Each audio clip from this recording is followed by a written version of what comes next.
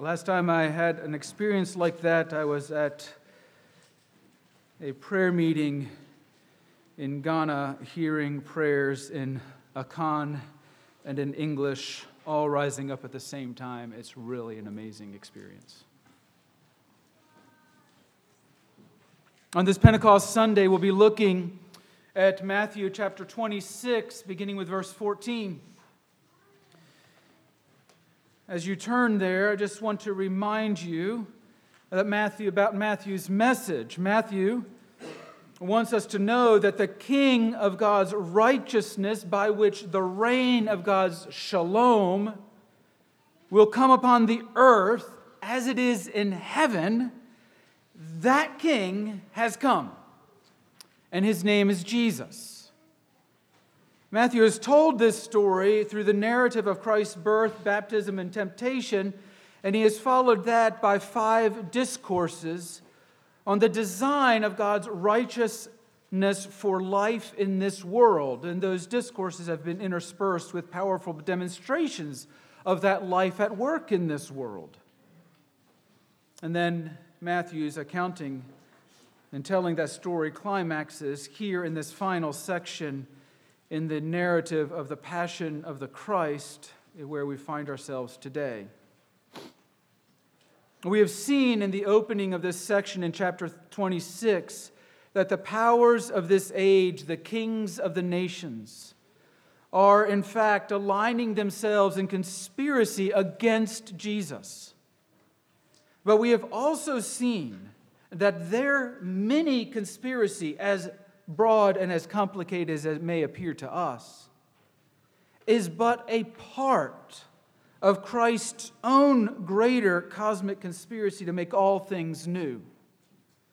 Today, we watch as the raging conspiracy of the nations begins to take shape in the heart and the mind and the actions of Judas.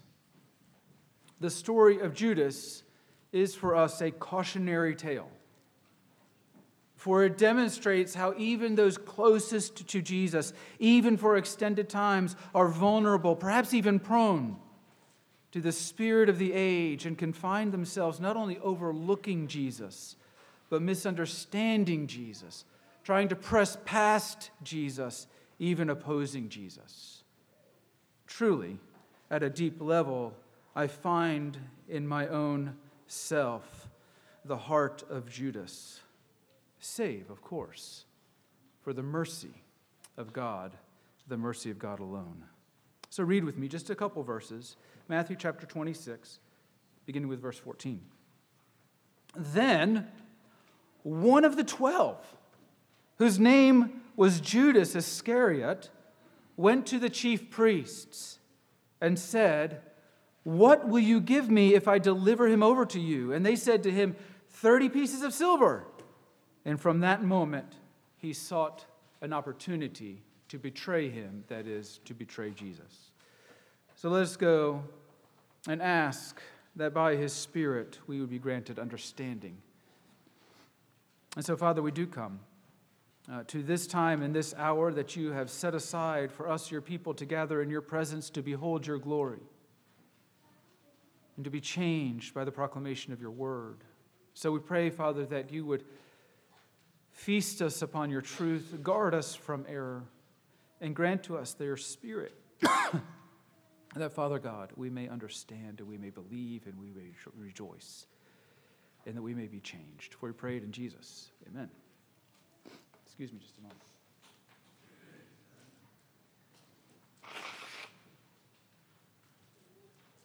I thought this was over. Apparently not. Je suis Charlie is my horrible brutalization of a French expression that became popular a couple years ago. It's a slogan that was created in January of 2015 after the shooting at the offices of the French satirical weekly newspaper Charlie Hebdo, in which you might remember 12 people were killed. It stunned the world. We found ourselves transfixed by the events of that day, watching and wondering, how could this happen in Paris, of all places? The translation is, "I am Charlie." And it quickly became a hashtag on Twitter. And it identifies the speaker or the user of the hashtag with those who were killed at the Charlie Hebdo shooting. It was a way of showing solidarity with the victims. I am Charlie. We often find ourselves, depending on the nature of the case, identifying either with heroes in a given event or with the victims of a given event. In this case, with the 12 who were killed at their workplace in Paris. They just went to work, and they planned to be home that night for dinner and a movie, perhaps. Or we celebrate the heroic teachers who quite heroically and understandably and wisely and stunningly step into the line of fire to protect those who have been entrusted to their care. Rarely, however, do we recognize in ourselves the heart, the mind, or the actions of the perpetrator of what we hold out as arm's length as a senseless, irrational act of violence. Who in their right mind would do such a thing, we say? And yet, until and unless I recognize the seeds of that senselessness in my own heart, then I will not comprehend the scandalous wonder of Christ's love. Because, you see, we are naturally in the thrall of our enemy who prowls about seeking whom he may destroy. And if we are not watching, and if we are not waiting, and if we are not preparing, and if we are not working diligently, he will devour our souls and our lives and our livelihoods without us even knowing it. Just this week, we saw unfold another tragedy in Texas, in Santa Fe, Texas. And in response to that tragedy unfolding there on Friday, Pastor Kenny Luck of Every Man Ministries writes this: when we see so-called senseless acts of murder like this, we have to remember that a process of thought actually made sense of this to the one doing the murdering. And that is where evil begins. In the mind, in the heart. A lie regarding how to best resolve an inner dilemma is considered, it is accepted, it is internalized, it is acted upon. Because, brothers and sisters, beliefs drive behaviors, which is why troubled and uncomforted and deeply distressed minds are vulnerable to the evil suggestions of our enemy. Jesus Christ, he continues, told us who is behind this. Told us who is behind this process and product of human behavior when he called the dark one a liar and a murderer from the beginning. So I am increasingly slow to self-righteously judge Judas. Not because his betrayal was not horrific or scandalous or shocking. Not because his actions were not, as we mistakenly call such things nowadays, senseless. His actions were senseless in a manner of speaking, though they made horrifying sense to him. His betrayal was horrific, it was scandalous, and it was shocking. No, I am increasingly slow to self-righteously judge Judas because I am increasingly aware of the blindness and bent of my own heart. bound as it is in so many ways to the deceits and the powers of the spirit of our age, to which he also was enslaved. Judas, quite without his own awareness, was so entangled and so enslaved by the spirit of his age that, listen to this, even after walking and talking, seeing and hearing and eating and drinking with Jesus every day, 24/7, 365 for 3 years, he could not understand, recognize, believe, or rejoice in the stunning wonder and wisdom of God's righteousness and love that was on full and glorious display before his very eyes. Think about that. He walked with him and talked with him. He ate with him. He drank with him. He saw him and he heard him every day for 3 years. And he had no idea who he was. This is why all 3 synoptics, including ours here, identify Judas as, quote, one of the 12. One of the 12! Jesus' inner circle for 3 years. I'd like to think that if I met Jesus, I would immediately recognize him. I would immediately hear him. I would immediately believe him. I would immediately follow him. But the tragic story of Judas gives me sobering pause. Judas is a cautionary parable to my sincere and earnest presumption. Hashtag, I am Judas. Lord, have mercy. Christ, have mercy. Lord, have mercy. Pour out your Spirit upon me, that I may have strength and courage and wisdom to marvel at and to feast upon and to live in harmony with the mystifying glory of your love in Jesus Christ. Because it does not come easy. Look at this. Matthew starts out this portion of this account saying, then one of the 12. Then, tote, one of the 12. We encountered the same word in verse 3. Then the chief priests. And in Matthew's use of this, we get overtones that even so, this is a conspiracy that is unfolding at Jesus' own direction, in Jesus' own timing.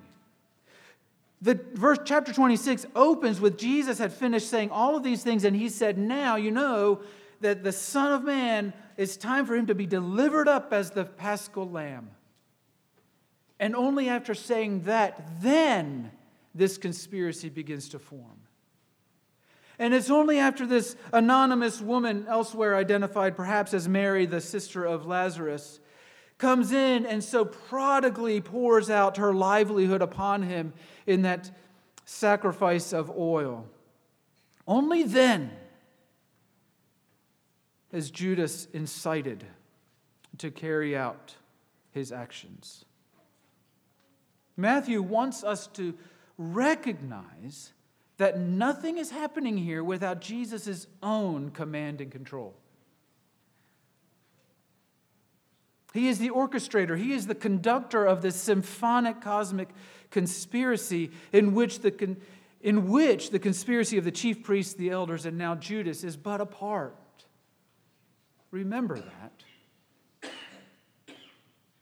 In this case particularly, it was only after allowing the woman to enact this epic kingdom parable of worship and double anointing, one for his burial as well as for his coronation, that Jesus allows Judas to proceed, because everything must be done decently and in order, after all.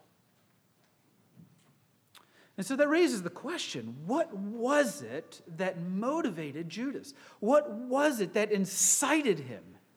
at this point. Matthew and John both seem to suggest that it was Judas's greed as the motivating factor, and that's probably true. However, it's interesting that Judas goes and he makes this deal with the chief priest for 30 pieces of silver. It's a pittance, especially when put right next to the value of the oil that the woman poured upon Jesus. The value of that oil we estimated to be at what, $45,000, $48,000 or something like that? The estimate of this 30 pieces of silver is the price of a slave, about a third of what the woman poured out on Jesus' head, perhaps $7,500, maybe $8,000. If the motive was greed, or more generally gain of some sort, the thinking is that in disillusionment, Judas finally effectively says, "That's it. I might as well get something out of this. I'm clearly not going to get what I thought I was going to get out of this." And so he sells out Jesus for the price of a slave. Oh, at least I can pay down some bills. Was it simple greed? Perhaps. Was it a desire for gain? Perhaps. Was it a passion to overthrow the Romans at any cost? Perhaps. There is much discussion about exactly what motivated Judas. After all, whenever we see so-called senseless acts of violence such as we have this week, we long for there to be a sensible explanation. Some way that we can say, "Oh, that's him and this is me. I'm not like that." But the four major theories regarding Judas's motivation boil down to one common denominator. Judas had a set idea. Listen to me. Judas had a set and immovable idea of how Jesus would and should fulfill his own messianic understanding and expectations. Jesus wasn't doing that. Jesus wasn't measuring up. In Judas's mind, Jesus was repeatedly falling short of what he believed was the clear scriptural expectation for the Messiah. And so, in disillusioned and disappointed anger, Judas says, "That's it. He's got to go." It is clear that the most common expectations of the coming Messiah in the day was that he would be the great political, military, economic liberator by whose rule would begin Israel's never-ending worldwide reign. Again and again, right up to the day of Pentecost, the disciples themselves expected Jesus to overthrow Rome like all reasonable, sensible, normal revolutionaries would have done. And so we should be very slow to judge the foolishness of the disciples, the denials of Peter, and the betrayals of Judas. For we regularly expose our own hearts of denial and betrayal too. #we are Judas. We want to love Jesus until we don't. We want to follow Jesus until we don't. We want to obey Jesus until we don't. We want to be his disciples until we don't. We want to be justified by faith alone, through grace alone, in Christ alone, until we insist on justifying ourselves before our spouses, our children, our co-workers, and our bosses. We want to love our neighbor until our neighbor is mean to us or stinks or impinges upon our rights. We want to love the poor until the poor move in next door and knock on our door. We want to love the stranger in our midst until they cut us off in traffic or build a mosque next to us. We want to serve our spouse until they ask us.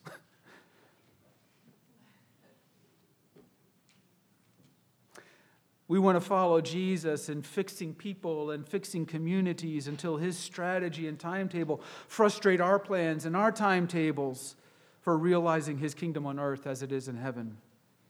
So, as one commentator puts it, if we are not careful, the mind of Judas can grip socially sensitive Christians and lead them to apostasy. Lead them, that is, to shove Jesus aside, moving him out of our way so we can get on with his agenda. Judas had an agenda. It was Jesus' agenda, and Jesus was getting in the way. In other words, we find ourselves picking and choosing the Jesus we want to believe and trust, while conveniently overlooking and setting aside those aspects of Jesus' life that bother us, confuse us, or challenge us. But it is precisely, listen to me, it is precisely at these points that we discover in us the heart of Judas. As Tim Keller says it, when we encounter Jesus, either you will have to kill Jesus or you will have to crown him. But the one thing you can't do is just say, what an interesting guy. Or as our mothers may have said it when we were growing up, I don't think you should play with Jesus. Someone is going to get hurt or killed. Which, of course, is the point. Which king will we serve? Whose kingdom will we build? Whose will win? Whose vision and strategy for living and loving well in a world such as ours will win the day, or the moment, or the conversation, or the relationship, or the year?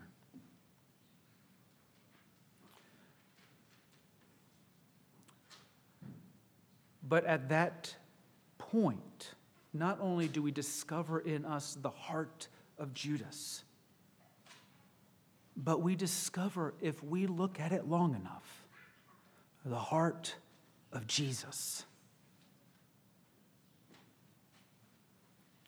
I'm going to have to ask that you track with me.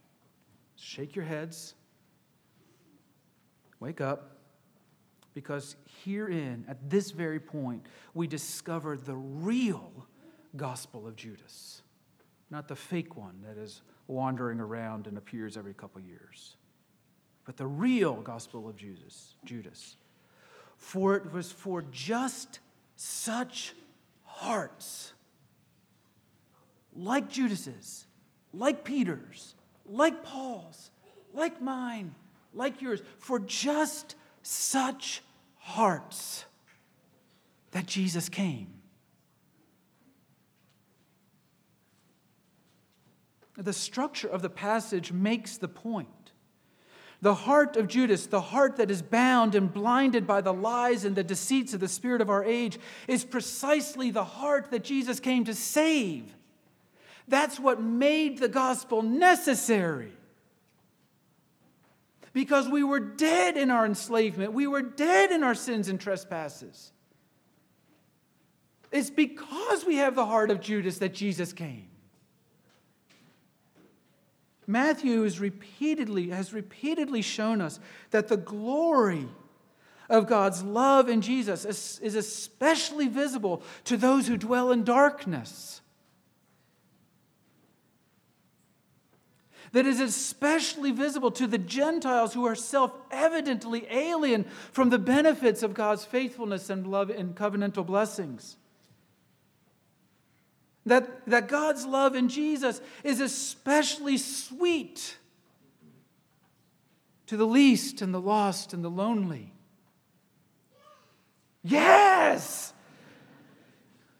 I knew we'd get an amen one day. That this is such a passion of Matthew's makes absolute sense because he is the failed Jew. He is the fallen Jew. He is the one that has betrayed the covenant faithfulness of our God. He is the one that has thrown his lot in with those despised Romans.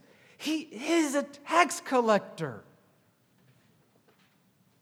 Matthew knows the sweetness of Jesus as the Messiah because he was lost and without hope because of his own betrayal. Matthew has repeatedly shown us that Jesus, for some strange and scandalous reason that makes no sense whatsoever, delights to forgive and to welcome and to embrace and to fellowship with notorious sinners such as Matthew himself and me and you. In this passage, this is precisely the straw that broke Judas's arrogant, self-righteous back. You see, Jesus welcomed and affirmed and honored the scandalous, prodigally irresponsible waste and worship of this woman. The act itself had overtones of impropriety. Matthew tells us that all the disciples, together with Judas, were indignant at that great offering. It is only Judas, though, who actually is incited to action. Why? Because Jesus responds to this woman's provocative act, and his simultaneous rebuke to the disciples for their indignation was the straw that broke the camel's back, so to speak. It was the spark that ignited the tinder of Judas's festering disdain and disillusionment and disgust. That is not how the kingdom of God's righteousness should come. That is not how God's anointed and appointed one should act. And if it did, if the kingdom of God's righteousness did intend on coming this way, Judas saw no way of gaining from it. For if that is the righteousness of God's kingdom, then gaining power, position, and prestige and wealth in such a kingdom will mean, well, laying down power and prestige and position and wealth, even your very life, perhaps even your livelihood. If that is the kingdom of God's righteousness, thinks Judas, then I can have no part of it. That is it, Jesus. I am done with your shenanigans.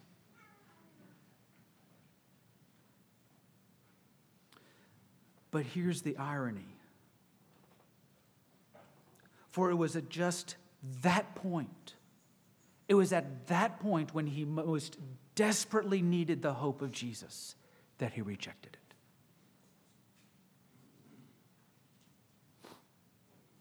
It was for just such hearts in such places, hearts that have been have betrayed and tend toward betrayal, that Christ came to rescue such hearts bound in such slavery and blindness. Truly, the conspiracy in which we find ourselves swept up becomes, in Christ's hands, the very strategy by which he rescues us. That's why Augustine, commenting on this, says, "Rejoice, Christian! What Judas sold and what the priests bought has now become yours. Christ's life is now yours." That's good news. That is the real good news that is hidden in the tragic story of Judas. He was deeply offended by the idea that Jesus, God's anointed and appointed Messiah, would come into the world to save sinners, of whom I am the chief. Judas, in other words, was offended for all the right reasons, but he came to all the wrong conclusions. So bound and blinded was he by the spirit of his age, so offended was he was offended by the very facts that were his only hope.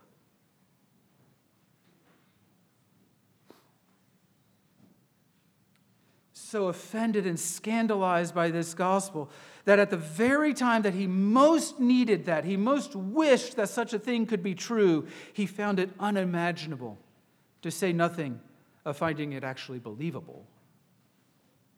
The very hope for redemption for which he himself hungered was the very thing that so offended him that he abandoned Jesus and betrayed him. Is it I? That's the question that Mark records for us Judas asking along with all the other disciples, "Is it I? Am I the one who will betray you? Is it I? Is it I?" Have you ever wondered why all the disciples asked that question? We're blinded in a sense because we know the end of the story. But all the disciples are asking that question. Why? Well, because when we are honest, we should recognize that the seeds of denial, abandonment, and betrayal lie deep within our hearts, and we are faced with that question 10,000 times a day in every relationship, in every responsibility, in every conversation, in every circumstance. Will I speak words of edification and encouragement to this person who is irritating me, or will I abandon them and betray them with words of arrogant ridicule and rage? Will I delight to serve them at cost to time and energy, comfort and convenience, or will I grumble and complain about my plans and my agenda being interrupted and thwarted? As Paul, you will remember that great passionate persecutor, murderer of Christians, grew in his understanding of the wonders of God's love for him through Jesus, and his also growing in a clear and deeper and broader self-understanding, he realizes, oh my goodness, hashtag, I am the least of the apostles. Hashtag, I am the least among the saints. Hashtag, I am Judas. Hashtag, I am chief among all sinners. Hashtag, amazing grace, how sweet the sound that saved a wretch like me. The tragic story of Judas is preserved for us as a cautionary parable. Is it I? How and to what extent am I bound and blinded by the spirit of the age so that I am unable to see or hear or believe or rejoice in the ways of God's love and wisdom in the person of Jesus? Remember, Peter also abandoned Jesus, betraying him, giving him up to the crushing wheels of injustice by his cowardly denials. You see, our abandonments, our denials, our cowardice, our ignorance, our arrogance, our betrayals are common to us all in varying degrees, in varying times, in varying places. But they are common to us. What was the difference then between Peter and Paul on the one hand and Judas on the other? Well, one heard the good news and was disgusted. And like Javert and Les Miserables, he could not imagine living in such a world. The others heard the good news and recognized that this is the only way to live in such a world. That this is the only way for people such as us to live in a world such as ours. Receiving the rich mercies of our Father through Jesus and granting the rich mercies of our Father through Jesus to others is the only way for people such as us to live in a world such as ours. Resting and rejoicing in the mystifying ways of our Father's loving providences through Jesus, rather than grumbling that our little kingdom is not coming in heaven as it is in our petty little imaginations, is the only way for people such as us to live in a world such as ours. Receiving the bounty of our Father's forgiveness through Jesus Christ and granting the bounty of our Father's forgiveness through Jesus to others is the only way for people such as us to live in a world such as ours. It's the only way that His kingdom comes on earth as it is in heaven. It is the only way that His will is done in our lives as it is in heaven. To delight in those around us, the least, the lost and the lonely, the neighbor, the stranger, the enemy, the drunk, the addicted, the sober, the down and out, the upstanding and celebrated. The way the holy God delights to move in and eat at the tables of people like us. brothers and sisters, is the only way for people such as us to live in a world such as ours. Living this way will mean giving up following after Jesus for what we can get from him, what we demand from him, what we expect from him, and rather coming to him and pouring out the fullness of our lives and our livelihoods like the woman that met Jesus in Simon's house, in celebration of who he is and what he has done, in such a way that this room, indeed this valley, is filled with the aroma of Christ's love. It's the only way for people such as us to live in a world such as ours. And that's good news, because Jesus accomplished it. This, as the disciples finally realized when the Spirit of Christ was poured out so generously upon them, finally understanding, is the only way for people such as us, people such as Judas, people such as all of those gathered from throughout the world, natural-born deniers, abandoners, runners, and betrayers. It's the only way for people such as us to live in a world such as ours. Let's go to him in prayer.